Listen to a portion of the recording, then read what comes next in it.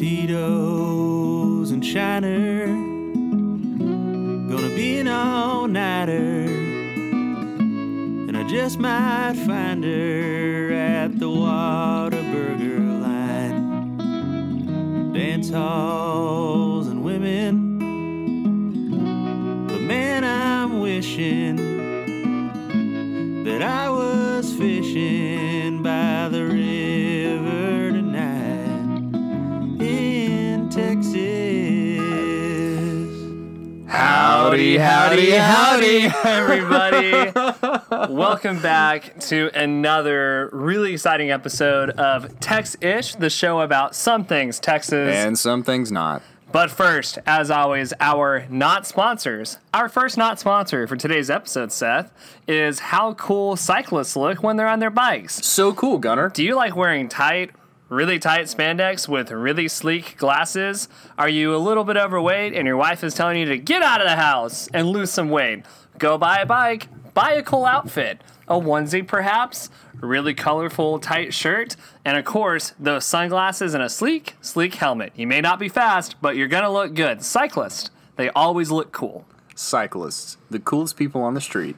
Cyclists, the coolest, most not in shape people on the road. Cyclists, for people who want to spend time away from their families but don't really like fitness. Cyclists, for guys who just gotta watch the game later. I like that one. Our other not sponsor. We may have done them before. We'll probably do them again. Our other not sponsor is Lone Star. We haven't done them before, actually. We haven't done them before. And Excellent. This almost counts as a real sponsor. That's why I bring it up. Lone Star liked one of our posts. Let's go. Not sponsored by Lone Star, the great beer of Texas. The greatest beer? Maybe the greatest beer ever made. Quite possibly the greatest kind of beer in Texas. You ever have a hot afternoon where you've been mowing the lawn, sweat on your brow, that feeling of accomplishment as you walk through the door? What's going to make it better? Lone Star. Not sponsors. Are you already eating barbecue and going to feel like shit later? Might as well have a Lone Star. Might as well have a Lone Star. Lone Star, the beer of Texas and the beer of this podcast. They don't sponsor us. But we like their beer. All right, our first up is our small town of the week. A very special, fun town for you. Earth, Texas. The only city in the entire world named Earth. There's only one of them. Earth, Texas was established by William H. Hazel, who laid out the town site in 1924. Originally, Hazel named the city Fairlawn, but in 1925, it was renamed Earth when it was learned that there was already a town in Texas by the name of Fairlawn. In order to find a new name, the townspeople sent in suggestions and agreed upon the best name was chosen. So keep that in mind. Earth was the best name chosen. Wow. That's insane. I just want to know what other names there were that the townspeople were like, Dog. Ground. Purple. Barn, Texas. Chair. I wonder if there was one kid just sending in penises. So after the fifth penis, the mayor was just like, Earth. It's Earth. It's Earth. We're on Earth. We're done. They were like, where are we? Earth. Somebody got really high that day and was like... So, yeah, Earth, Texas. Population, 806. Nice. So, Earth, That's a Texas. solid number. You were once Fairlawn. You will always be Earth from here on out. We salute you. To Earth. Now, on a very special day in Texas history, this one is really near and dear to my heart because not only is it football season, college football is back. Yeah. High school football is back. Pro football is back. The UT A&M rivalry is going to be back in a couple of years. About 5 years, right? And in about 5 years, been some crap talk going on. A little bit. Aggies are complaining as we do. UT's turning their nose up as they do. But there was a special day in Texas history. In August of 1919, the very first Bevo mascot was slaughtered, and then barbecued by the student body.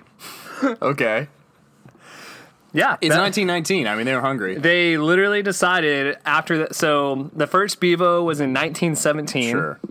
Yeah, I was gonna be like, what was the context? So like, they was there a first freak brought on the snowstorm? live Yeah, the live steer, Bevo, yeah. Longhorn steer Those of mascot. you who don't know, and like I don't know how you wouldn't, but that's part of the thing at a UT game. There's a live There's steer. a live. His name is Bevo. His name is Bevo. He's kind of our mascot. Yeah, no, he is the mascot. Yeah. The first Matthew Bevo, McConaughey's our mascot. he cost $10 to feed every day. Wow. So the yes. Alumni Association decided that he was too big and expensive. Mm-hmm. So to kick off the football season in August of 1919, they slaughtered him on campus, That is so dark. and the student body ate him. This is terrible. In my head, I'm envisioning those scenes where you've got like the football team like smashing a car collectively. Oh my gosh! But it's Bevo?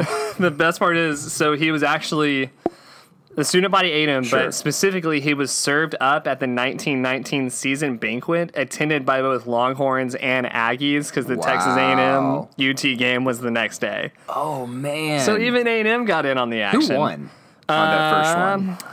I don't know.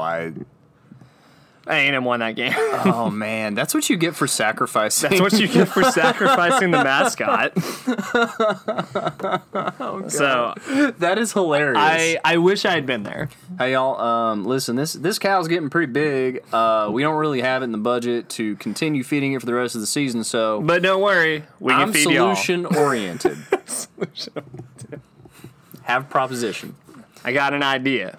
Chuck, you still got that smoker out back? Light it up. I'm gonna go get the 12 gauge. You go get the wood. Bevo, this is gonna hurt me more than it's gonna hurt you. Oh my gosh. Oh, Bevo, rest in peace, man. Man, what if for the next Bevo, what if they started letting like local Austin pitmasters roast, like slow cook him or something? Like, I wish they would have kept that tradition alive a little bit. Too, yeah, like something like that. I mean, I think there's still like the giant, first game barbecue, whatever, but it's more informal and there's no. And Bevo's there, so you know that Right. it's not. You know that's not Bevo. Oh man, that is. Don't you love it when I love it when you. Yeah. Don't you yeah. love it when I'm the one that has Data Texas history? I love it. It's always, dude. I love it. All right, who's our badass? Because you actually told me. I'm really excited about this one, and not just because the badass himself is pretty interesting. I'm most excited because this is our first listener submission. Oh, really? Really, our friend Aiden Okay. shot me this guy's Wikipedia on Instagram. Was like, hey, I had an idea for your next badass, and I couldn't wait to do it. Like, it's such a good fit. All right. And let's. He gave me a little like, see if you can spot the detail about him. Okay. That's why it's so interesting. This guy's name is Eagle Pennell. Eagle Pennell. He was born on the 28th of July in 1952. Okay. In the small town of Andrews, Texas. Huh? He was raised in Lubbock, which is why we don't know who he is. Okay. So born in Andrews, where we're from. raised in Lubbock, and where College Station. thank God we're not from. And College Station, where his dad was a teacher at A&M. Eagle Pennell is a filmmaker. Okay. Was a filmmaker.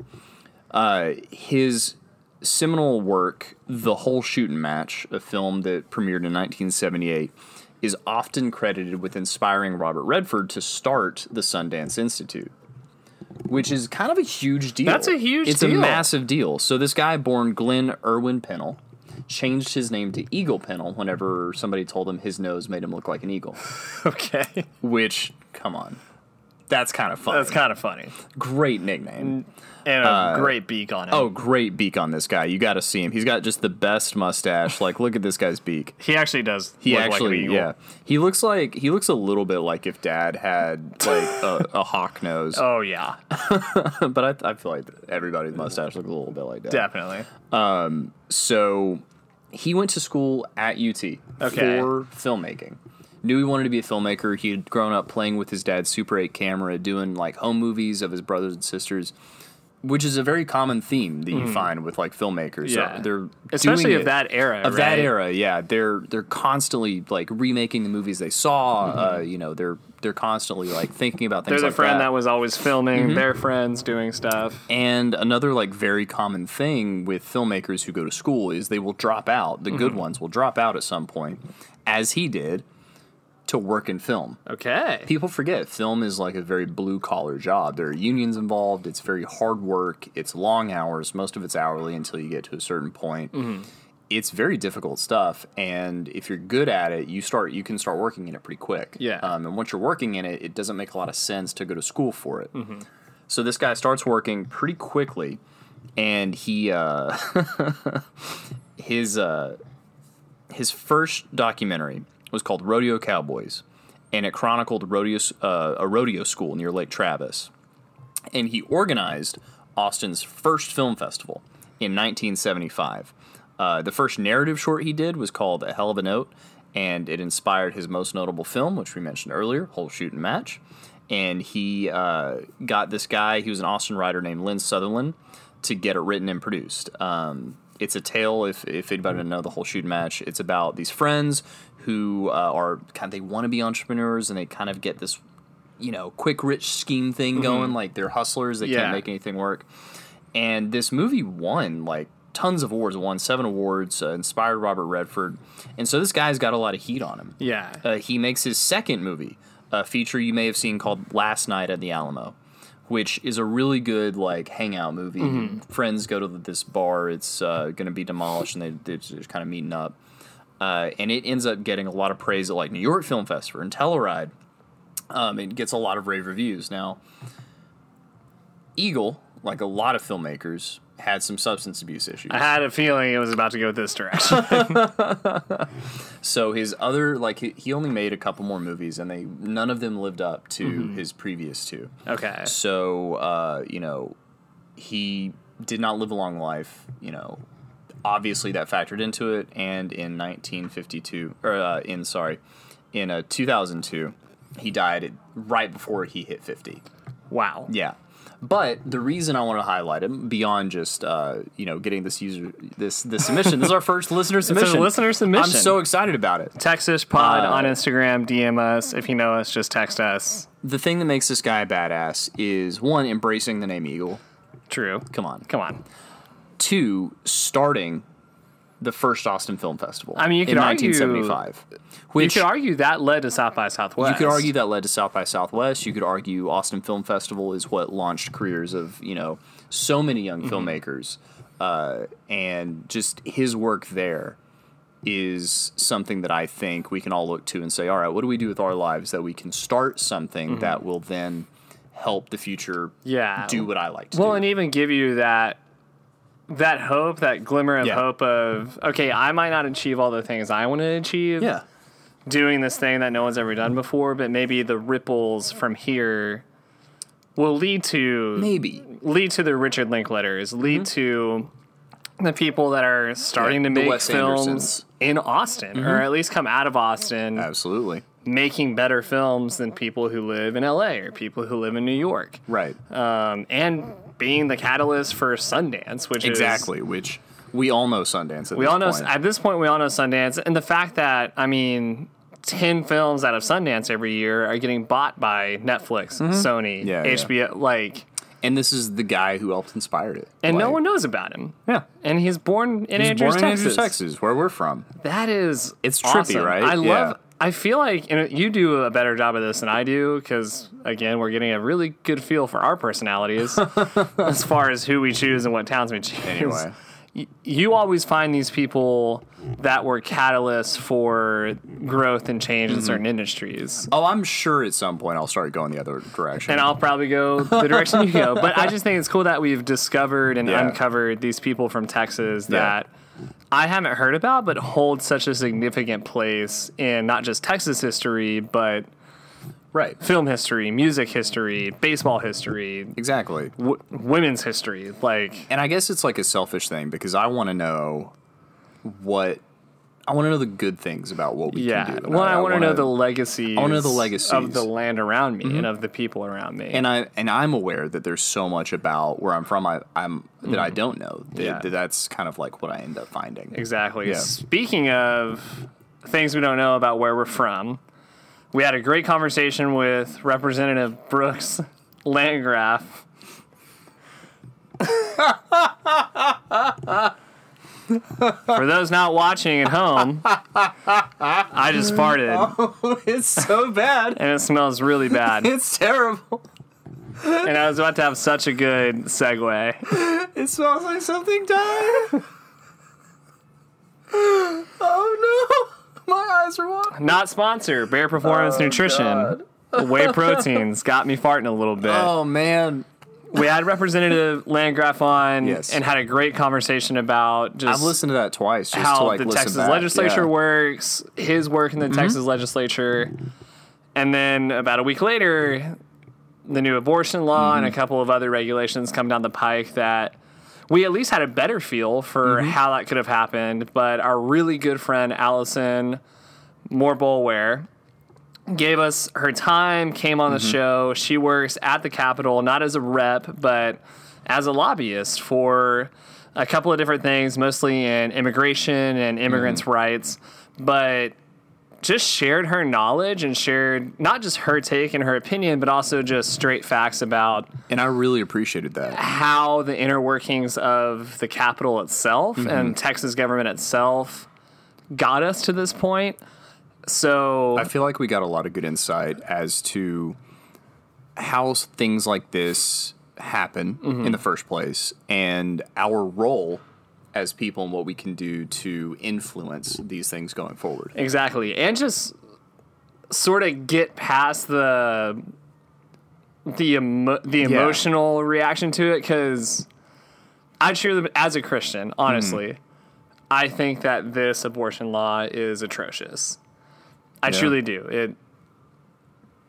And it hurts me that I feel like a lot of people in government, Texas government, are using God and Christianity and love as a tool to hurt people. reason and as a tool to justify such a anti-Texan, anti-love law. And it was really refreshing to have Allison come on and for her to share so vulnerably, but also just factually, this is how this happened, Yeah. and it's not right. No. Even the way it happened might have been by our laws right as far as the way Sure. we got here, but that doesn't make it okay. That does not make it okay. And as an update, the U.S. Justice Department is now suing over the bill. As they should. As they should. And that's, guys, we go pretty deep into it, and we get a really good idea for how these things work and why it wasn't killed on the floor and all of those things. So I'm really excited for you guys to hear it, because I learned so much. So much. And Allison was so gracious in giving us an opportunity to get some things out as well as inform us. And she was just the perfect guest. And she was on her way home to hang out with the baby that her and her husband are fostering. Yeah. She was in between work and that, gave us her time, so we're super thankful for her. So Allison, if you're listening, thank you for your time. And yeah, we hope you guys enjoy this conversation. It's educational, it's fun, and we really enjoy it. Here is Allison Moore-Boulware. Allison Moore-Boulware.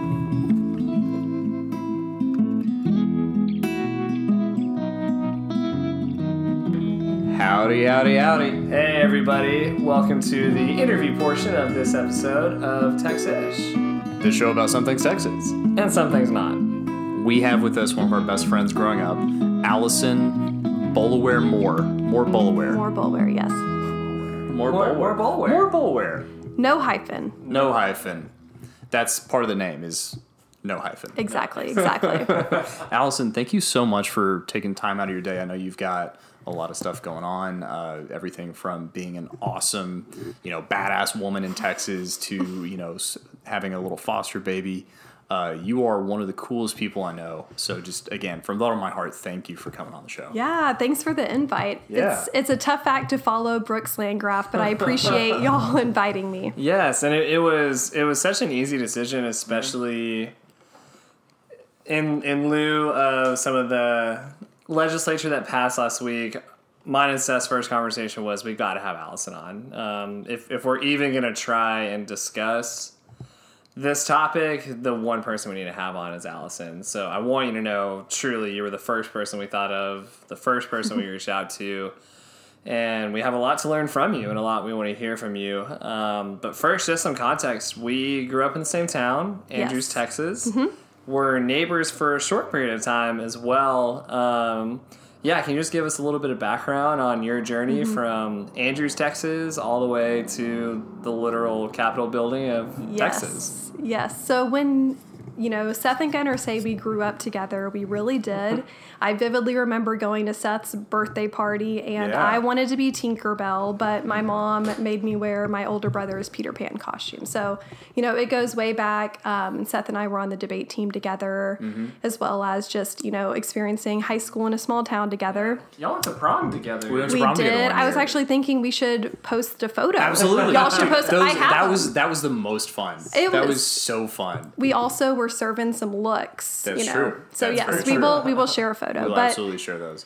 yeah, so I grew up in Andrews, and honestly, the entire time that I was out there, I always kind of pictured myself staying in Texas, but I knew that I didn't want to stay in a small town. I always was more interested in like city life, and especially, being in a small town.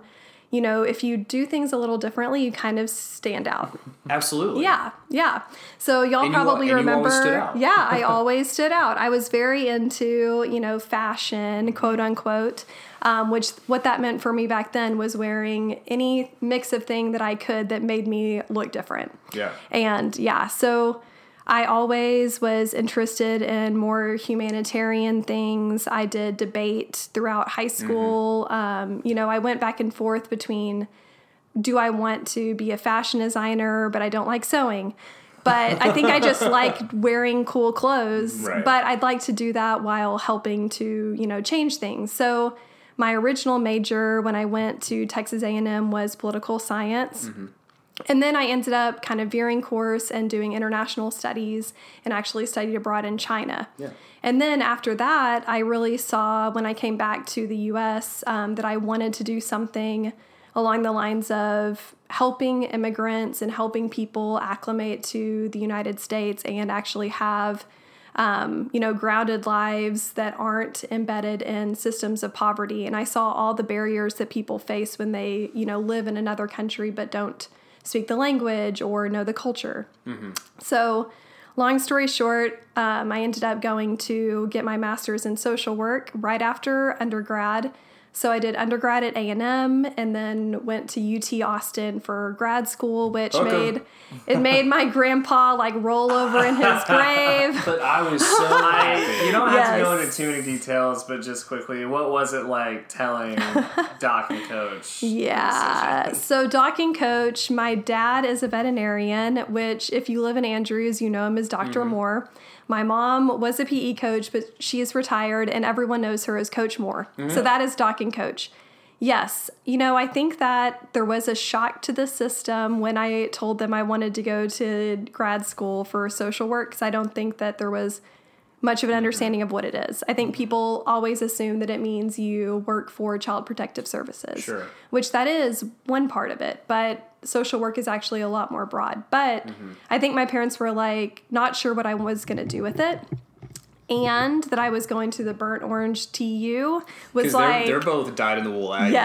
Yes. It was a little bit of a challenge, but they did come around. Although my dad did wear an A&M tie to my graduation. Right. So yeah, It's Dr. Charlie. Yeah. He wasn't Hey, going to man. not do that, right? Yeah. exactly. You gotta let him have his thing. Yes, love it. exactly. Yeah.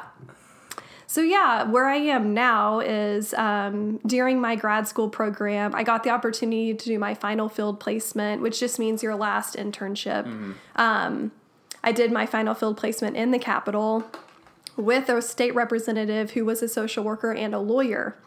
And so my desire was to see what it actually looked like to work in the Capitol because I saw through my time in my program that so many of the clients that we were trying to help as social workers were in systems that were set up with so many barriers that it was impossible for them to get out. In my first internship, I saw clients that, weren't eligible for Medicaid because Texas has such strict eligibility requirements, or didn't qualify for TANF, which is temporary assistance for needy families, because they made just too much money. Sure. But they had, children and couldn't work. And so there were a lot of challenges. So I decided I wanted to go more into the policy side. And my first experience with that was the 2015 legislative session.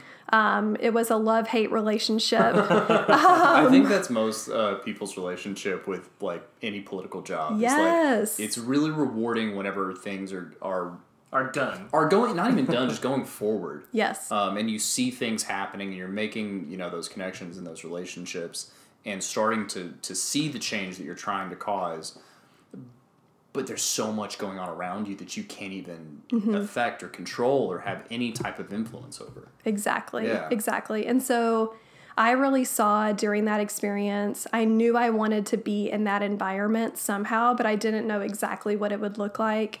But I learned a lot, and it was actually Representative Landgraf's first session as well. So it was funny. I remember that his daughter was born like at the end of session. But yeah, it taught me a lot about Texas politics. It is very unique. We do things very different here than other states, which, y'all probably knew, but it's a very different environment. And they say that if you've done anything in Texas politics, that's the only state that you know about because it's so different than any other state. Yeah, it's like, between size and population and various like interests, it has a lot of very unique things about it, and Exactly. like, even within how the actual legislature works. Yes. Yeah. So where I am now is I'm a licensed social worker, but what it looks like for me to practice is that all I do is policy work. So I'm actually a registered lobbyist for the National Association of Social Workers Texas, and I'm our government relations director. Okay. Yeah. There it is. All right. There it is. I know what you do. That's it. I know it's like a long title, I'm not gonna lie. I've spent the last like 3 or 4 years talking about, we talk to our mom and our dad, and we'll talk about Allison and how's Doc and Coach. And I'm like, I don't really know what she does. I think a lot of people don't. I works in government? I always come down to, I know she's making a difference. Yeah. That is what she does. Yeah, absolutely. I don't know what the title making a difference, making waves, making it happen. Yeah, man. Well, trying to make a difference. Yeah, you do what you can. It's hard in this state. Yeah, and what day to day, what does your job look like? And you can even maybe distinguish between when representatives are in session and when we're not in session. Like, what does the day to day look like for you? So great question. So just a little bit of a government lesson. We meet every other year for our legislative session in Texas. So it's on the odd number years for 140 days. And a special session can only be called by the governor, and those last for 30 days. So right now we are between our second and third special sessions. But during the regular session, my job is mostly being up at the Capitol. So either I'm there testifying in support or opposition of bills, talking to offices, letting them know why social workers are concerned about things. I also manage our interns. So I help teach them about, it's really fun. Interns are really fun. They bring so much energy, but it's a lot of teaching them about how the process works. Yeah. And all the work that we do is collaborative. So we're in a bunch of coalitions. So it's a lot of touching base with other people. I'm in a lot of meetings, but the session is very different than the interim, which is the time between sessions. So when it's not a session, it's a lot more strategy. Like, what do we want to work on in the future? How do we build those relationships? Which legislators do we need to talk to try to get them on our side? A lot of relationship building and a lot of networking. Yeah. A lot of like any type of outreach-based business. That makes sense. Yeah. And in your time so far, what have been some of the specific immigrant issues that you've focused on and that you've seen some progress in? Yeah. So it's interesting because when I ended up actually going into work, my focus was on mental health policy. So I've been more in the mental health policy, healthcare space, and now I'm able to circle back and do more things related to immigrants now that I'm at NASW. Right. Which was your original call. Yes, that was my original call. But honestly, so much immigration work is done at the federal level that here in Texas, more what we're doing is playing defense for things that would restrict immigrants. So last session, there was a bill that, or I guess 2 sessions ago actually, that would have, it did pass, but it restricted cities from becoming sanctuary cities, which was actually a topic when we were in debate in high school. Like, I remember that. Yeah, going sanctuary back in cities those is a huge thing. files in our brain. Even as simple as like running your interns. I remember Yes. teaching people how to do debate, and it's exactly like you described. You're like doing little meetings, like Yes. breakout sessions, and like listening and a lot of strategy. Yeah. It sounds familiar. Yes. Yeah. Yeah. So, I mean, I think a lot of what we do here, to be honest, with where we are with the national politics and with Texas, is a lot of defense on immigration and a lot of trying to make sure that immigrants are treated humanely. And we have a lot of social work members who, live in El Paso or other border cities that, inform us what's going on. And I just try to communicate that to folks in the Capitol and to remain involved in those things. But to be honest, it's a bit tough to influence immigration policy in Texas. I imagine. Yeah, I imagine it's extremely difficult. And what, just completely candid, what are one or two of the barriers that you run into most often? Sure. So I'll be honest, and I think one of the barriers y'all can probably assume is that our state is more conservative leaning. Yeah. But I think what I always reiterate to people is that if you actually look at the breakdown of the House and the Senate, we are more even than people think. Way more even. Yes, but the leadership is all Yeah. Republican. 100%. Yeah. And because the leaders are the ones who pick the committee chairwomen and chairmen, they're conservative, more likely. More, yeah. Yes. So I think I always try to remind people of that. If you actually look at the numbers of presidential, votes last year, we were a lot closer than some states, and I think people choose to forget that. We're They a lot do, more absolutely. purple. Yes. And that's part of what I love It's so one of much those about things where Texas. we're too big to be Yes. a solid color. Exactly. Like really, truly, between population and demographics, it's Yeah. You never know And what you're we're gonna get. young. We Yeah. have a young state. That's what excites me about Texas, and as we're not yet going to talk about it, but like the laws that people like me and you don't like and that we have problems with typically seem to be championed by the old guard. Yeah. And I don't think it's going to be much longer before that just doesn't happen anymore. Yeah, I agree. But what's hard is getting folks into office. Yeah. Yeah, so let me back up and then I'll get to the office Oh, for piece. sure, So yeah. I think the first barrier is that people in leadership are more conservative. Yes. And what I've come up against is that even if they are understanding of our issue on a personal level, Sure. they aren't comfortable voting with us. Because they want to get reelected. Exactly. So that is probably my top barrier. And then my second barrier, I would just say is a personal one, is that it is hard being a younger woman in the Capitol. Yeah. Not to get into too many specifics, but, I'm 30 and I am a younger person doing this job. But that means that sometimes I'm not treated in the same way that someone is that, is older or Might have is 10 more a years on man. you. Yeah. Yeah. Yeah. So that's just kind of another barrier that I have experienced in this job. But back to getting people into office, the tricky thing is because we meet every other year in Texas, they did that on purpose. They wanted Texas representatives and senators to be real Texans, living in different parts of the state. Yeah. Working, Exactly. holding jobs, that whole Yeah. thing. Brooks did a really good job of highlighting how important that is and part of why that sets us apart in so many different ways. Yes, but what that has created is a barrier for people who don't have enough money to, that maybe don't have donors or don't have enough money in the bank from their family to be able to take 6 months off. Because not only are you taking 6 months off of your job, but you're also having to take off time to campaign, to go to committee meetings during the interim and do other events. So you're really looking at someone has to have enough wealth to get to that place. Right. Or they have to have enough relationships Within the with community. donors. Yeah. In Yeah. a weird way of saying they almost have to know enough wealthy people. Yes. to- Right. Yeah. Which usually, if you know a lot of wealthy people, you yourself Right. Had some level of wealth. Exactly. typically. So it's that Exactly. catch-22. Yeah. Yeah, I see what you mean. And it just makes it harder for more quote unquote normal people to get elected, if that makes sense. And I guess that's part of why, people like AOC are so popular, especially with the youth, is it's like, who was this person? Right. They had no wealth. They had no knowledge of any of the, political goings-on, really, other than being interested in it. Right. And I think that's kind of that grassroots thing that the young people really like. Yeah. Yeah, It's a good story. exactly. It's a really good story. Exactly. But yeah. And one more question on your job specifically. Yes. That we're gonna really yes. We're gonna get there. We're gonna get this. Listen, here's the expletive warning. It's about to get passionate. Passionate, raw. Yeah, we're gonna go there. But I am intrigued by what your day to day. Absolutely.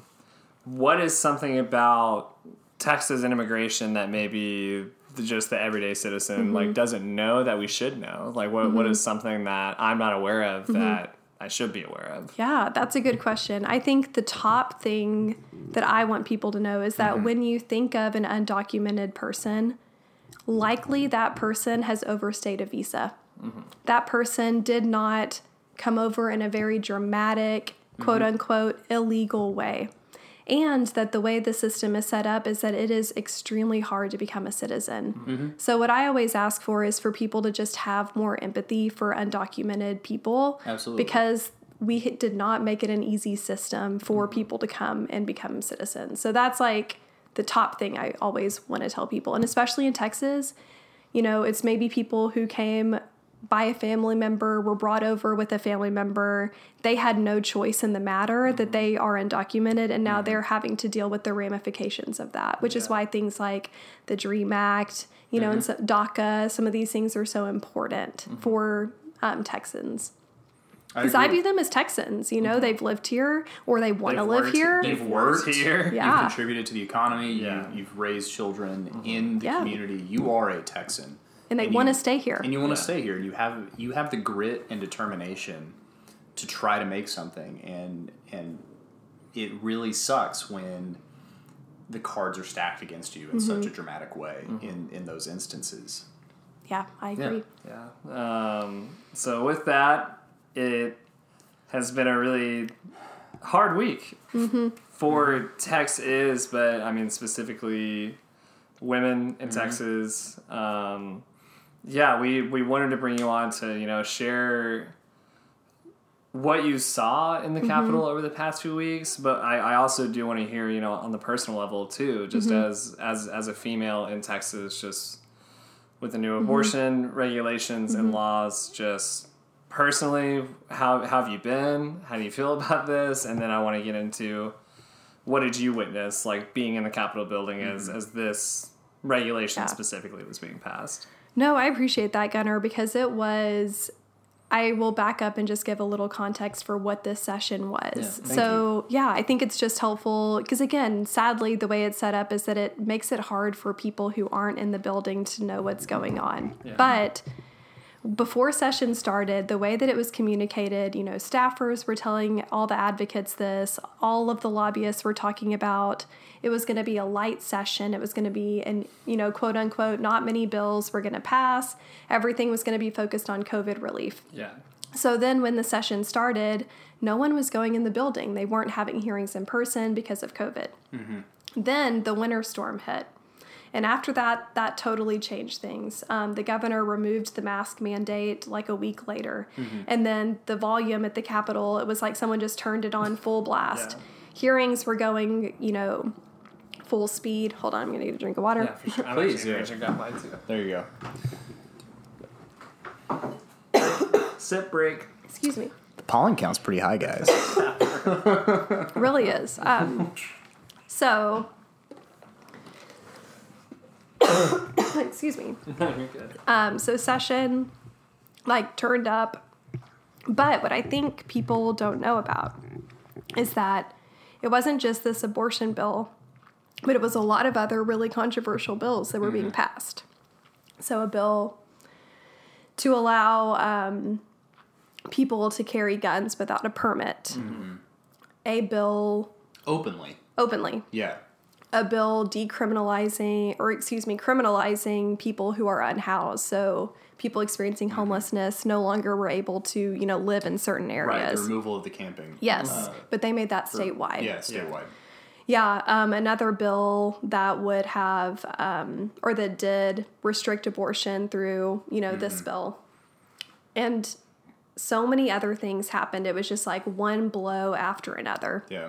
On top of this, there were a lot of anti-LGBTQ bills, which for those that may not know, Texas actually had the highest number of any state of anti-LGBTQ bills filed this year. We had 30% of the bills across the nation. So it was for advocates just blow after blow of really harmful legislation. Yeah. So And really everyone was extreme tired. Legislation Yes. too, In most right? cases, it wasn't just like, ensuring that private businesses could do whatever they wanted and that, serve people they wanted to serve, right? It was mostly sweeping legislation Yes. saying, all right, we are making this illegal on the state level for everybody. Yes. And I wanted to make sure, I'm looking at my list to make sure that I have everything here. Yes. So there was a bill passed. Well, they tried to pass bills that would have restricted voting access. Yeah. That didn't pass, but then I can thank get to God. that later. Well, Yeah. it did pass in the second Yeah. special session. But then they also passed a bill to restrict teachers' ability to talk about racial history and punishing cities that diverted any funding from law enforcement budgets, which Austin has done, diverted some funding. And honestly, if you look at it, it's a pretty small portion of the police budget, but diverted it to mental health supports, domestic violence supports, things like that. There was also a bill passed criminalizing people experiencing homelessness. And again, the anti-LGBTQ bills were fought so hard that none of those passed. But what I'm just getting to the context of is that advocates were so tired. Yeah. I told my friends, I'm not getting to support anything. All I'm doing is opposing things, which is hard. What kind of toll does that take on obviously the office, but like you as a person, because everything that you stand for is being so resolutely attacked. How do you continue going forward? Yeah, I mean, I think I'm not going to lie that it did take a toll on me. Yeah. I felt really disillusioned and disappointed. And I think what was hard for me was it was my 4th session and I had never seen it like that. What do you feel was the biggest difference? I honestly think that with the political climate of where we are, people feel that they need to be more extreme in order to get voters, especially with elections coming up and some of the primary voters. I think that there was a backlash from Biden being elected, and I think that there was kind of a push for do what we can do while Republicans are still in power, is my personal thought. Well, But the rhetoric was just totally different up there. Even more moderate Republicans that might normally be open to listening Sure. were so concerned about voters, their own voters, that they were voting in ways that they normally wouldn't. Yeah. yeah, even from on a personal level for me, knowing nothing, I'm an idiot. And We both are. That's why we have a both are. podcast. That's why we have this podcast. It's for us to learn. Podcasts are for idiots, Exactly. right? Absolutely. I mean, that's that we played with the title Yes, yes. podcast for idiots, but it didn't. As well. because it really was after the winter storm, there was this sudden from the governor, so literally from the top down in the state legislature, this sudden swing towards Yes. the right that was really quick. It was almost Well, not even a swing toward being a little more conservative in the ways you think. It was a swing toward irrational, Yes. religious right. Fringe issues. Right, That yes. the average voter, the average Texan does not care about. Yeah. And when you look at polling, some of the bills that they were pushing weren't polling well. No, they're really unpopular. Yes. And I think that for me, it was very hard personally. And just one story that shows how different things were this session was that I was there for a hearing and it was already 11 p.m. and we were there to testify against an anti-transgender bill, which is a hot topic right now. And I understand not everyone understands the issue. And what I just implore, you as listeners is that if you don't know much about it, to learn about it before you make up your mind. Because after talking to families and talking to transgender Texans, I've learned so much about their needs and their barriers. But back to the point, that I was there for a bill. It was at 11 p.m. and someone next to me booed a child after the child testified. And this is an 8-year-old child. They're telling their story, a transgender child. And honestly, y'all, I'm not like confrontational, especially with like a larger Sure. man next to me that I don't in know. your professional And just to environment. clarify really quick, Exactly. it was a grown man. A not grown booed. man. A grown man booed a Yes. small child. Yes. Like that's an 8-year-old. That's what we're talking about right Yes. now. I had never That's seen where it this was. before. I had never seen this before ever, even on other controversial bills. Yeah. And I turned to him and, said, that is unnecessary. And he told me, you can shut up. I'm going to do whatever the hell I want to do. And I was so shocked How do that you respond? Yeah. I'm not going to respond, but it's just, that was the way that that things were going at the Capitol. And it was so different. It was like people had lost a sense of decency. It's something I started saying I don't know if I heard it somewhere, but it's have some goddamn decorum. Mm-hmm. You're in the state capitol. Have some respect Yeah. for what this means. Right. And you boo a child as a grown man. Right. I mean, that's the type of thing that we're dealing with. And to your point, Mm-hmm. like, I guess that's why it swung so far is Yeah. there's this disgruntlement I among think a larger so. population than we thought existed. Right. I think so. And it was very hard for me personally because I take like a lot of pride in my work and I'm very connected to the issues. So for me, it felt very personal. But Right. I mean, honestly, how I keep doing it is because I do truly love our state, the same Yeah, as y'all, and I want to absolutely. stay here. And so I do want to make it better. Yeah. And I feel that as an ally, I can speak out on some of these issues and take some of the emotional burden for other people that might not be able to go to the Capitol or who might not want to because they've seen how people are treated. Yes. You know? Well, then the other side of that is just that they say people who wouldn't be welcome there. Yes. Right. People who would never be allowed in, and then you get to speak for them, Yeah. which is a hard job, but a necessary job. Yeah. I mean, we've seen like legislators ask invasive questions of women or transgender kids, and it's not okay. So, of course, they don't feel welcome. Right. Because they're not. Yeah. And that's a tragedy.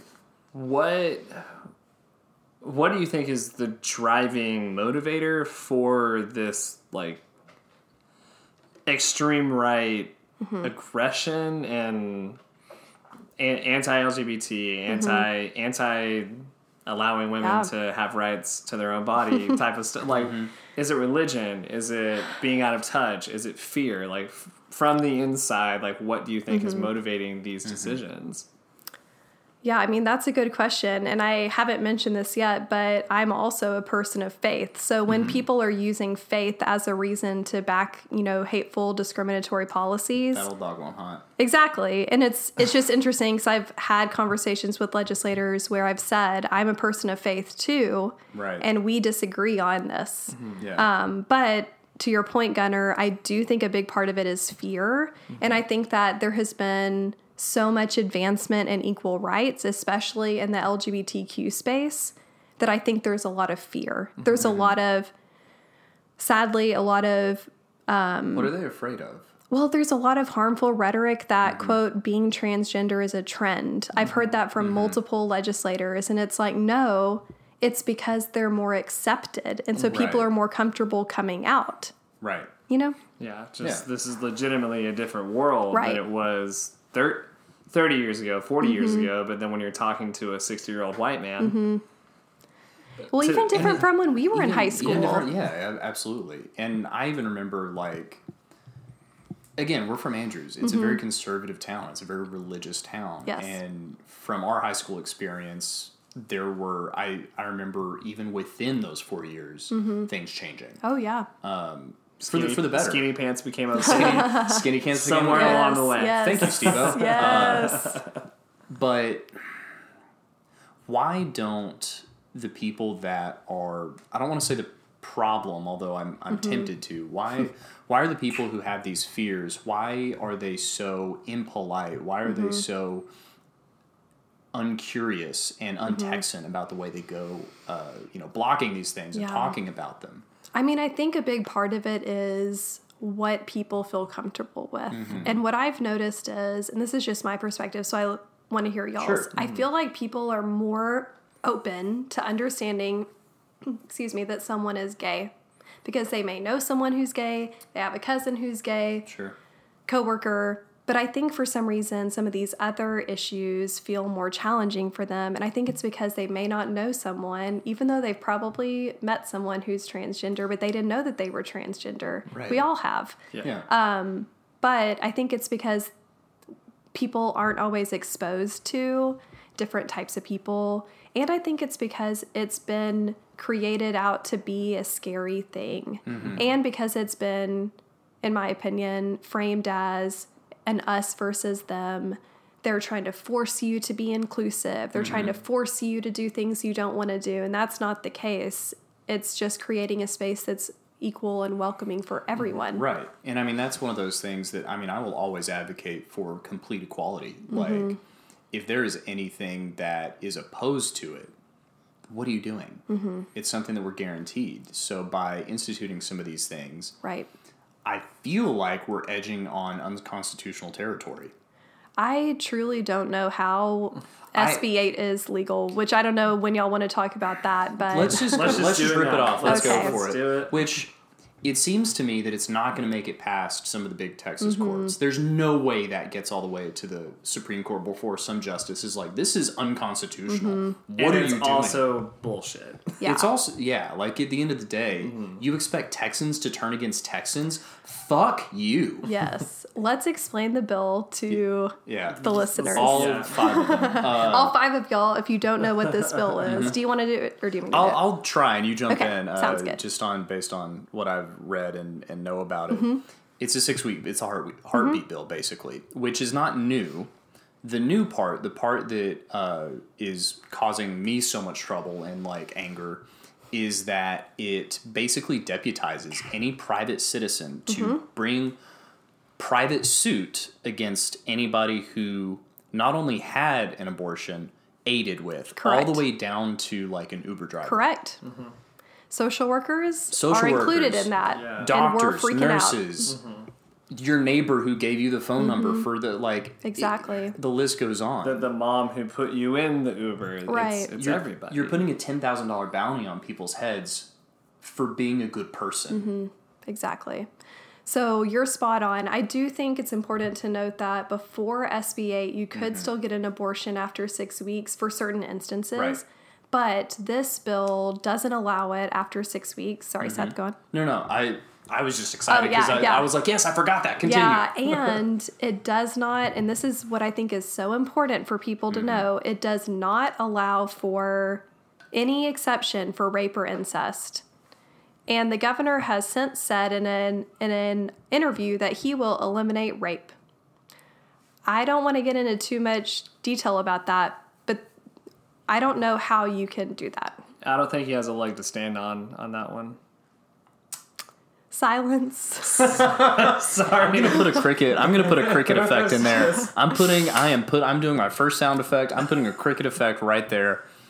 You earned it. Good job. Yeah. But you are right. I don't Yeah. know how. I don't know how, because I don't know that you can. No. Unfortunately, I think there will always be those instances. yes. As much as we want to work Of toward a more course. perfect society. Yeah, learning about consent. I Right. think there's been so much growth in learning about consent. And now, oh my gosh, the Gen Z Yeah. generation is like all about it. Oh yeah. Yeah. Well, and even to your point, and just like, let me ask you the question: do you think that just by talking about it, any issue, any uncomfortable issue, we can make that progress forward? I do think so, and that's my hope. But what I worry about is that the way that this bill is framed, it does not allow people to talk about the true issue, which is we're not debating necessarily abortion. We are debating should private citizens, like Seth explained, be able to turn in another Texan who quote unquote aided and abetted an abortion or who got an abortion. And I think regardless of where you stand on if you think abortion should be legal or not, that in and of itself needs to be its own conversation, because that is, I don't know how that's legal. That- I don't know that how. can't possibly be I constitutional. don't. There's no way in hell. I don't. But regardless of if it is or isn't, the bill is in effect starting on September 1st. Right. And I really encourage everyone, and I'll send y'all a link to this, Please, but I yeah, really we'll encourage link it down in the everyone, description. Yeah. to go watch the debate on this bill, where the questions coming from one of the representatives, Donna Howard, who is a nurse, who is a seasoned veteran in the Capitol.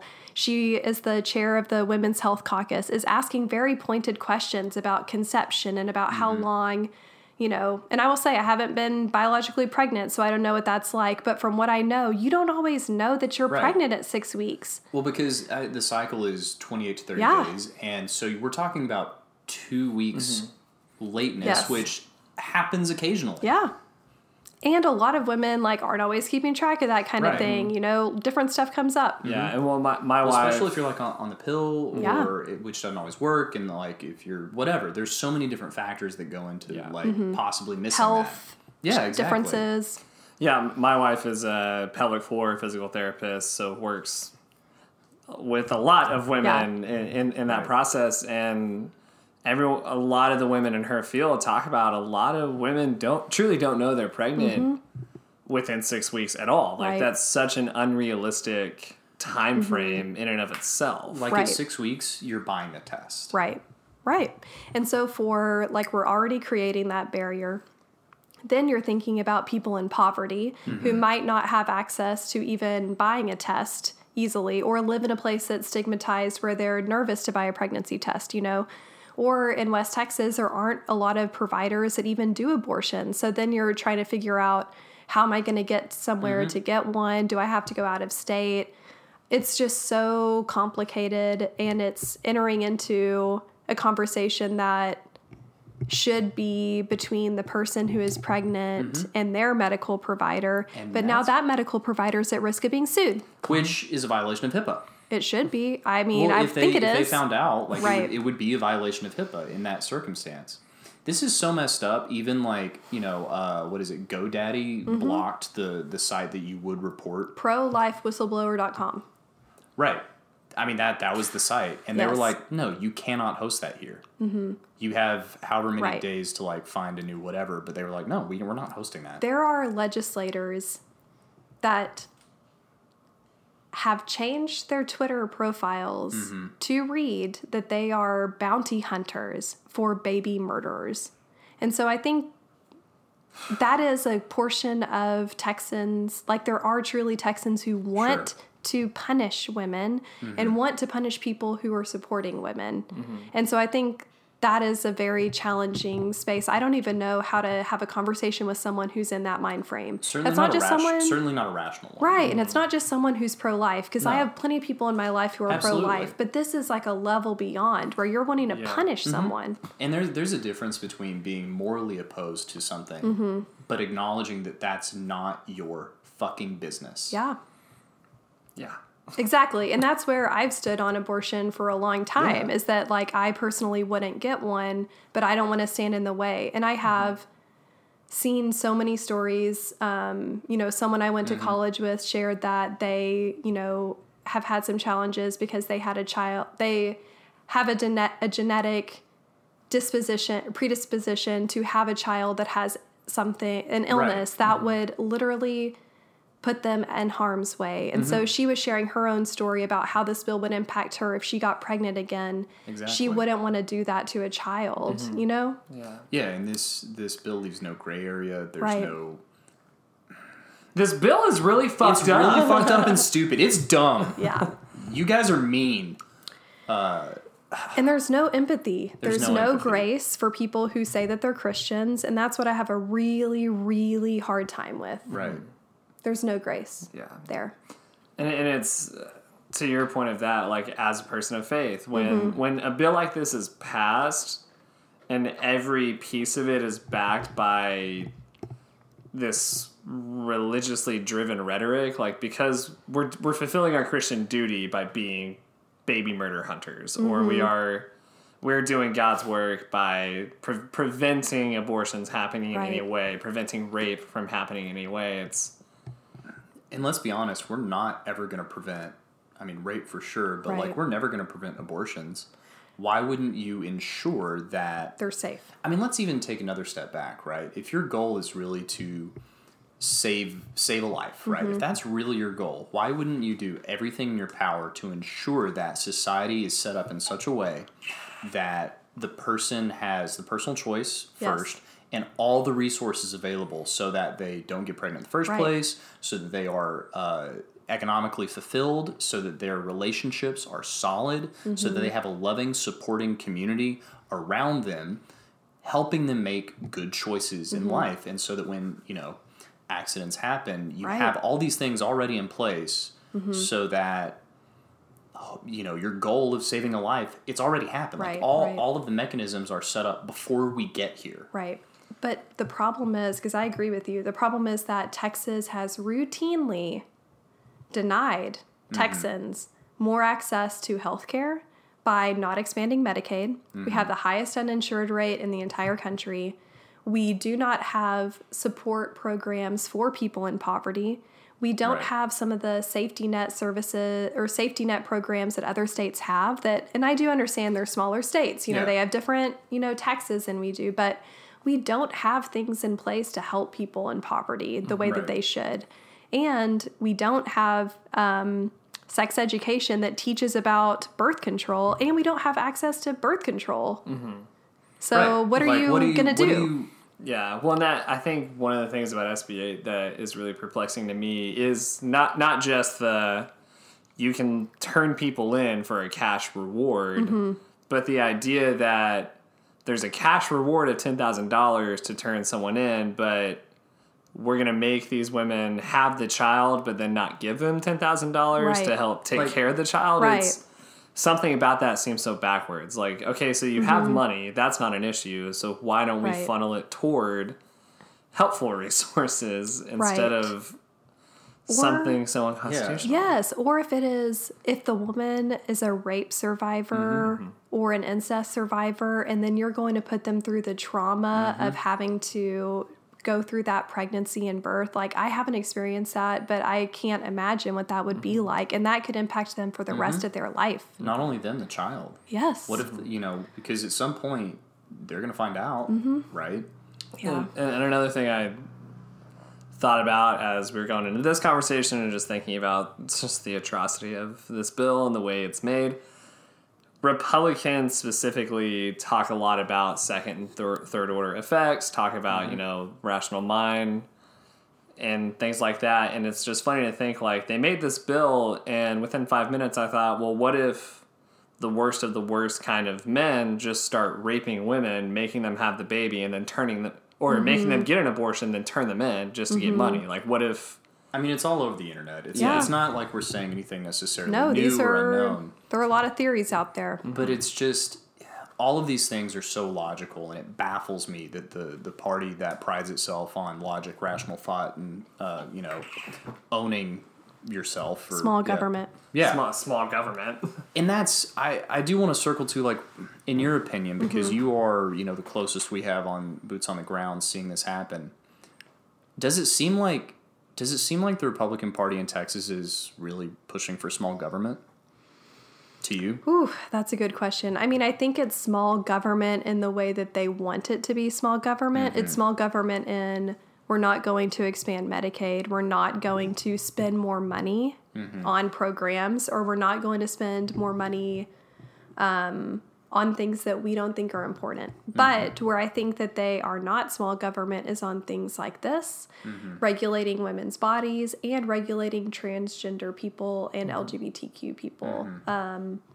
That's what I find fascinating, is they want small government, but then they want to make laws about things that do not happen. Right. Like, how dare you touch my free speech, but I'm going to regulate to death everything about you. Yeah. So I think in a way they are, but in another way, in a more social way, they're not. But fiscally, they can say they are. Yeah. But I mean, can they really? I mean, yes and no, but And Texas has a weird budget process. It does have a very weird Yeah. budget process. And again, a lot of this, like, for anybody who is listening, I want to have the uncomfortable conversation and get as many different viewpoints, as possible, because I feel like that's how you learn and make the best decisions. And and tell me if I'm super off base here, I feel like the best decisions were not made leading up to this. Yeah. Well, I hear you, and what I agree, because what was hard was there were experts saying, do not do this. And we heard this across the board. The police association said, do not pass the permitless carry gun bill. They did it anyway. Experts on women's health said, do not pass SB 8. They did it anyway. Same with, people who are experts on, helping unhoused people. They said this will not help. Criminalizing people who are homeless will not help them find homes. And they passed the bill. So sadly, I think that listening to experts does not always happen at the Capitol, which is really disappointing. And I have to explain to my interns every semester. They're like, I don't understand why they don't just look at the statistics. And it's just not always the case at the Capitol. On any government level, Right. it seems. Kind of picking and choosing what works for them. Exactly. And so what, circling back to something you said earlier, like SB 8 specifically could put you in Yes. in a jeopardized position. Just how do you feel about that specifically? Yeah, so we actually had a member of NASW reach out to us after the bill passed, and that started our conversations about this bill. When the bill passed, I actually registered against the House version of the bill, but then the House version turned into the Senate version through like an administrative process. So we had concerns about the bill from, the session. Then when a member reached out to us to talk to us about they were fearful of being sued, it sent us down a rabbit hole over the summer. We talked to multiple lawyers. We got all this advice. And yes, I have thought about that I could be sued for talking about access to abortion, or by, sadly, someone doesn't have to have a lot of evidence to sue you. So I have been fearful of it, but I think I'm more fearful for social workers that are boots on the ground helping people. I'm very worried about them. I mean, we have people that are, seeking their own legal counsel. We have a member who has sued over the bill. So it's happening, but I am worried. But I'm more worried about other people, to be honest. Yeah. How likely and how quickly, if likely, do you think that this will get shut down or, I don't even know what to call the process, but one of the courts says... Like stopping it. Yeah, stopping it. Honestly, Seth, I thought it was going to happen before September 1st. I did too. I think that took a lot of people by surprise. Yeah, we were prepared so we issued guidance to our members in early August, but in the back of our minds thought this is going to get stopped for September 1st. Yeah. And then when it didn't, honestly, I have no idea. I feel really powerless and have no idea what's going to happen. I also thought that we would not have 3 special sessions. Yeah. I did not think that transgender sports would be brought up on each of the special session call lists, which for those listening, in a special session, you can only talk about and pass bills that have to do with what the governor asks for. And there's a list of 10 or 11 things each time. And all 3 times it's been transgender sports has been included. So just to clarify, in Texas, the governor can push his own agenda onto the Senate floor and make that the only thing that can be talked about. Yes. Interesting. Yeah. Very. Yeah. Thanks, Abbott. So, I mean, he got what he wanted this second session because, for folks listening, the Democrats fled the state in the first session. The House Democrats fled the state. Which you gotta admit, it's kind of funny. It's kind of funny. But it meant that they could not vote any bills out of the House. So bills were voted out of the Senate, and then they just stopped. And it's funny because the guy I worked for in 2015, he actually was part of a quorum break in 2001. But what they did was they just crossed the border and stayed at like a Days Inn in Oklahoma. Nice. So I think DC was a bit more of like a bougie trip. Yeah. Right. I think that was different. But in the second special session, when the Democrats came back, they were able to vote out a voting bill that we find restrictive, and it's not just us, a lot of other folks do, for elderly Texans, Texans with disabilities, people in areas without a lot of transportation. which It's is a bad. lot of areas in It's a lot of Texas. areas in Yeah. Texas. It's We're making it harder for people to vote, Well, I and was yet gonna say, that's supposedly they're a so- party that wants people to vote. that's so anti-American and again anti-Texan. Right. We should be, all of us across the board, pushing for more personal freedoms, for as much access to voting as possible, for everybody to be as involved as they want to be, and make every effort to make sure the process is smooth, not constantly be limiting Exactly. whose opinion matters. Based on like totally false stories about fraud that did not happen. Well, I was gonna say, like, it baffles me how you look at the logic of it. Like, of the however many cases of fraud were brought, like 2 of them turned out to be actual fraud out of thousands. Right. Right. And it's this idea that, there was one woman who was punished so severely. She was in prison for, voting without, I can't remember the exact story, but she voted when she wasn't eligible to vote. And it wasn't even purposeful. It was an accident. And Right. it's like, that's what we're doing. We're punishing people, and then we're going to create extremely strict laws to keep people from voting. It's really hard. Because to what we need is people less stomach. involved. Exactly. Yeah. Why? Why? If you're not scared of the election results, why are you keeping people from voting? Exactly. Yeah. Yeah. If you believe in the process, like, What do you have to fear? Yeah. Then another priority of the governor's passed the second special session, further restricting what teachers can talk about and how teachers can talk about history, and specifically leaving out certain historical events from required teaching. So he got those 2 things, but he didn't get the transgender sports ban, which for folks who don't know, this bill would require transgender athletes to play on the sport team that aligns with the sex they were assigned at birth. And that bill did not pass, but it's back on the list for the third special session, which starts in 2 weeks. Yeah. it just seems to me there's so many issues that are more important to be focusing time and effort on.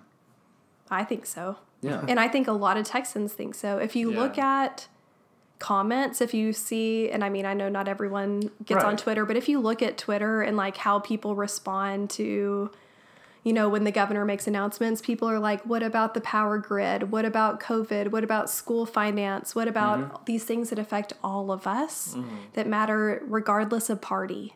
It doesn't matter. We all want, some of these basic things to happen in our state, and that's Right. not the focus. The focus is these fringe social issues. What do you think the biggest cause is? Why do you think those fringe issues are taking the most time and getting the most coverage? There are rumors that the governor is trying to run for president, and so he's trying he's not going to to run for much of anything, really. crickets. Crickets there too. We're not necessarily an anti-Abbott podcast. No, not This- necessarily. Yeah. We just pick these jokes and run with them. I want to be very clear. We support all Texans, but we want to make sure that the values of Texas are upheld. We want to make sure all Right. Texans are supported. Yes. Right. And supportive. Yes. And when it's so blatantly, when you do things that are so blatantly anti-Texan, we have to call it out. Right. Well, and what frustrates me is I do not have a problem with the Republican Party. But where the Republican Party is headed, that's what I'm concerned about. Yeah. But I know I'm not I've just never aligned with that party. Right. But what my problem is, and I've had this conversation with other older Republicans, and they have concerns about it too, because it's not the party that they want either. Right. It's like we're focusing on they are focusing on all these fringe issues, and I truly think that it's because that's the vocal. They're a Vocal minority, minority. but they're vocal. Yeah. If that makes they're sense. They're the smallest amount of people, but Yes. they're They're the the most loudest. And they group. vote in primaries. Yeah. Yeah, that's true. Yeah. Yeah, it's there's something to me there's a lot of really bitter irony in the direction that specifically the Texas Republican Party is heading, because Texas itself was founded upon this principle, but I feel like Republicans often pride themselves on being people who are very you mind your business, I'll mind mine. Like a literal, I don't care what gender you are. Right. Or Yeah. It's none of my business. I don't care what you do with your body. Yeah. Do what you will. Do you work hard? Are you honest? Right. Are you gonna help if I need help? Like those are the things that matter. And they're heading toward a direction of like, I want to be all up in your business, Yeah. regulating everything that you do with your business. Except for mask mandates. Except for that. Right. Yeah. Yeah, I mean, there's so many delicious memes floating around Yeah. about guns having more rights than women Yeah. in Texas. I saw the pandemic the virus has more yeah. rights than women in Texas. Yeah. It's scary. It hurts, man. That one hurts. And that's that thing of like, I know I'm proud to be a Texan, and I feel like you are as well. Yes. And I think it's that thing of because I'm proud, I feel like it's our job to ask for better. Yeah, I agree. And that's what, like, I don't want to leave this state and I don't want to stop trying, at least for now. I feel like I still have fight in me. I can do it. I don't know, like, how I'll feel if we have another session like this session. But I agree, and I want to make Texas better. And I know that the majority of Texans want a better state. Yeah. And as a Texan right now, what are the two things you're most disappointed in? And what are the two things that you're most hopeful for? Good question. So I think disappointment would definitely be how this last session went. I think the focus on social issues, again, some of the bills that passed, not just bills that had hearings, bills that passed never would have gotten hearings in the last sessions because they were too controversial. And then this session they passed. So that was really hard to see. And I think the attitude, not just that gentleman I mentioned earlier, but I've seen other things. I've seen derogatory comments about trans women made in their presence, like by people at the Capitol. And it should not matter what party you are. It should not matter whether you agree with them or not. But that's the thing that's disappointing me in Texas, is that some people in Texas think it's okay to be hateful. I think the things I'm hopeful for, honestly, are the younger generation. I'm so excited about them. I see it in my interns. I see it in just, looking at social work students and hearing what they're working on, what they're passionate about, and just seeing what the younger generation is doing in the realm of advocacy. They truly are trying to make a difference. So that gives me a lot of hope.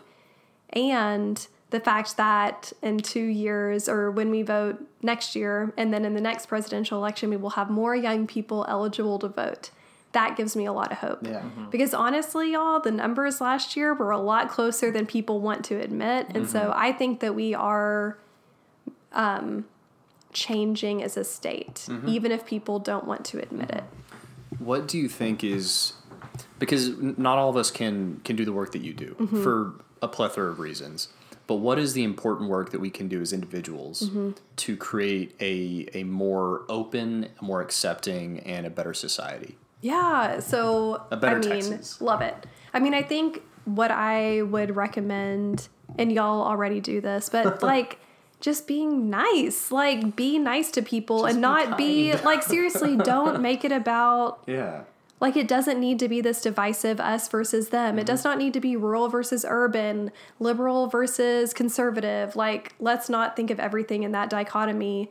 Same with like othering people. Don't other immigrants or other LGBTQ people, I think that, and also on a more practical level, voting and trying to stay informed, which I know Texas doesn't make it easy, but things as simple as following the Texas Tribune and just seeing what's going on at the Capitol. The Texas Tribune is nonpartisan. They're great.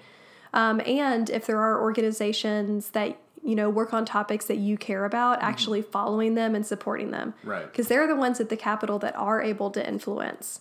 And I get this question a lot from my friends that don't, work in this space. They're like, I want to do something. And I'm like, honestly, donate or, go to a rally, go to a protest, go to something that, even if it's virtual, go to something that helps you feel plugged in. Yeah. Participate in the system. Exactly. Don't be a bystander. Exactly. And then, as more specifically as to straight white dudes who are not females and cannot child rear, on a practical level, what are the things that we can do to get rid of this SB 8 bill? Just I thought you were just gonna say like broadly to support or just broadly. But and I would broadly say, and specifically. yeah, broadly, I would say like support women, listen to women, believe women, and Texas does support women, by the way. yes, I know y'all do. But also, when a woman is saying something to you, don't interrupt her like in a meeting. I don't know. It's some things as simple as that. But about SB 8, That sounded. There was some pepper on that. because it literally happens to me every day, and day, it's yeah. so annoying. But the like how to fight SB 8 as a man, I think it's donating to organizations and being vocal about it. Like y'all are doing a great job, even Sure. just talking about it, because a lot of people don't know what the bill actually does, how Right. egregious it is. And again, we're not just talking about abortion. We're talking about private citizens being able to sue. Let's talk about that. Yeah, I mean that's ridiculous. I just again, our listenership is what it is, but I just hope that of the people who didn't know anything other than I'm anti-abortion, this is anti-abortion, cool, and then they check out, because like let's be honest, people have jobs and they work hard and they have to take care of their family. So there's some things that you just don't go all the way to get to the bottom of. Absolutely. It's too complicated. Yeah. You don't have time. You're doing 1,000 other things. And I think that's okay, but I hope that if there's even one person who's like, oh, I didn't know that private citizens could sue me for like being like, yeah, Oklahoma's that way. Right. Exactly. Yeah. Again, that's very anti-Texan. Again, that's very. It's just opposed like, oh man, I don't even know. Allison, I have 2 more questions for you, then we'll let you go. We know that you have way more important fish to fry and a precious baby to go hold Yeah. at the end of the day. Yes. Thank you Who so much should for be giving us your awake time. now. I should be awake. Perfect. First, and this is about to just be like an out of left field question, but I've been curious about this whole time. With the coronavirus specifically, what has it been like for you as somebody who has spent time in China to see the negative rhetoric that has surrounded the Chinese population, the coronavirus itself? Like, how has that impacted you with your experience in China? I really appreciate that question, Gunnar, because it's been really hard to see, even when, just getting on Facebook and seeing people share memes and jokes about it. It's really, I feel so strongly for people in China or who have Chinese background living in the U.S. Like, that has been very real. I've heard from some of our social work members who have had people, say hateful slurs to them in the grocery store for being of Asian descent. And it's really heartbreaking. And it's so disappointing to me that we can't think beyond that. It's not a personal decision. No one made this personal decision for this to come from a country. And it's a country of 1 billion people. So you're really generalizing a lot of people. So, And it looks like it probably came from an American-funded lab. So yeah. It's been painful. Yeah. And I think just there's already an anti-Asian sentiment among some Americans already. And so it makes me sad that this fueled the fire, if that makes sense. it does.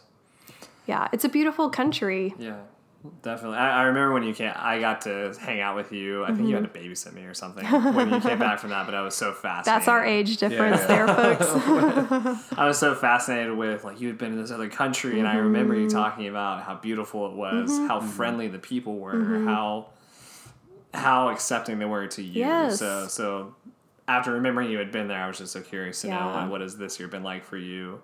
Yeah. With that, and then lastly, and you've hinted at it a few times throughout our awesome conversation, what does it mean to you to be Texan? Oh, goodness. To me, it means trying to enjoy the things that Texas has to offer. So whether that be, beautiful scenery, amazing food, good culture, but also trying to better the state. And there's just a lot of pride. Y'all get it, having grown up in Absolutely. West Texas. It's like every time I go back there is this sense of pride, even though it's not my current home. But there's this sense of just, I love this state so much, even if I disagree with some of the things that are happening. Yeah. Yeah. Well, I think the reason disagreement usually feels just kind of icky. But there's something about the things that I think all of us disagree with in this moment in time hurts more because it's it's damaging the Texas that we hold dear. Exactly. It's diminishing what Texas is into the caricature that I think a lot of people think it is. Right. And that's really painful to watch. Yeah. People want to move from here. Yeah. And people don't want to move here. Yeah. Yeah. And we weren't founded that way. And we're hoping we can change that. And thank you for the work you do you so to much. change that on a practical level. And are there any kind of parting thoughts in the line, in the vein of kind of what we've been talking about that you want to leave? You know, anything that has gone unsaid that we can listen to? I mean, honestly, I feel like I got most of it out. I think just reminding people to, if you don't know about an issue, to look it up, especially with the year we've had with racial justice and so many new issues coming to light for so many people. Just do some research before you make an opinion and try to learn from people who are actually impacted by things before you kind of make a general opinion. That'd be my last thing. And what about a Lance sighting? Well, hold on. She came in and she was like, dude, you're never going to believe it. Wait, did you see him? I have one. Tell us. Well, it's not recent. That's okay. Okay. fine. Okay. That's fine. So That's fine. I was at Whole Foods. This is like on brand. Dude, this is so on brand So for on brand. Lance. Brown brand. So I was at Whole Foods, the downtown flagship location. Now, mind you, listeners, this is pre-Amazon purchase. Right. Okay. So Whole Foods different was a different vibe. place. I miss the pre-Amazon. Yeah, there was a gelato bar. There was a different vibe. Different vibe. thing, yeah. But anyway, I was checking out, and another cashier came to talk to my cashier and said, Lance is in the freezer section. And I was like, Lance? Like the Lance? And so I kid you not, I walked away from the checkout and I like went and I did total like rubbernecking around. But I didn't see him. I know, but his vibe was there. Yeah. Okay. And he was in the same He does have he a was in the special same smell. office. Or not the office, but he was in the same building as me. Yeah, like you were moving a little bit You were, yeah. faster because he had been. Yeah. It's not fair because he's on the bike, so it's hard to catch up to him. Yes, exactly. I bet he was looking for frozen meatballs. I bet he was. He's going to get them. He's gonna He's get going to 'em. get them all. That's a good one. That's a good Lance sighting, yeah. Yeah. I like it. Well, Allison, thank you so much for your time and for educating Yeah. us and Thank you, for being willing to sit down and talk about some things that on a personal level for you and a professional level are have been hurtful but are also Yeah. important. So Yeah. thank you. Well, thank you, Seth and Gunnar, for the invite.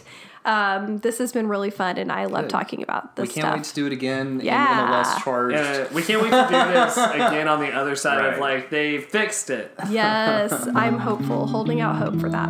Us too. So thank y'all. Well, all right. Bye, y'all. Bye.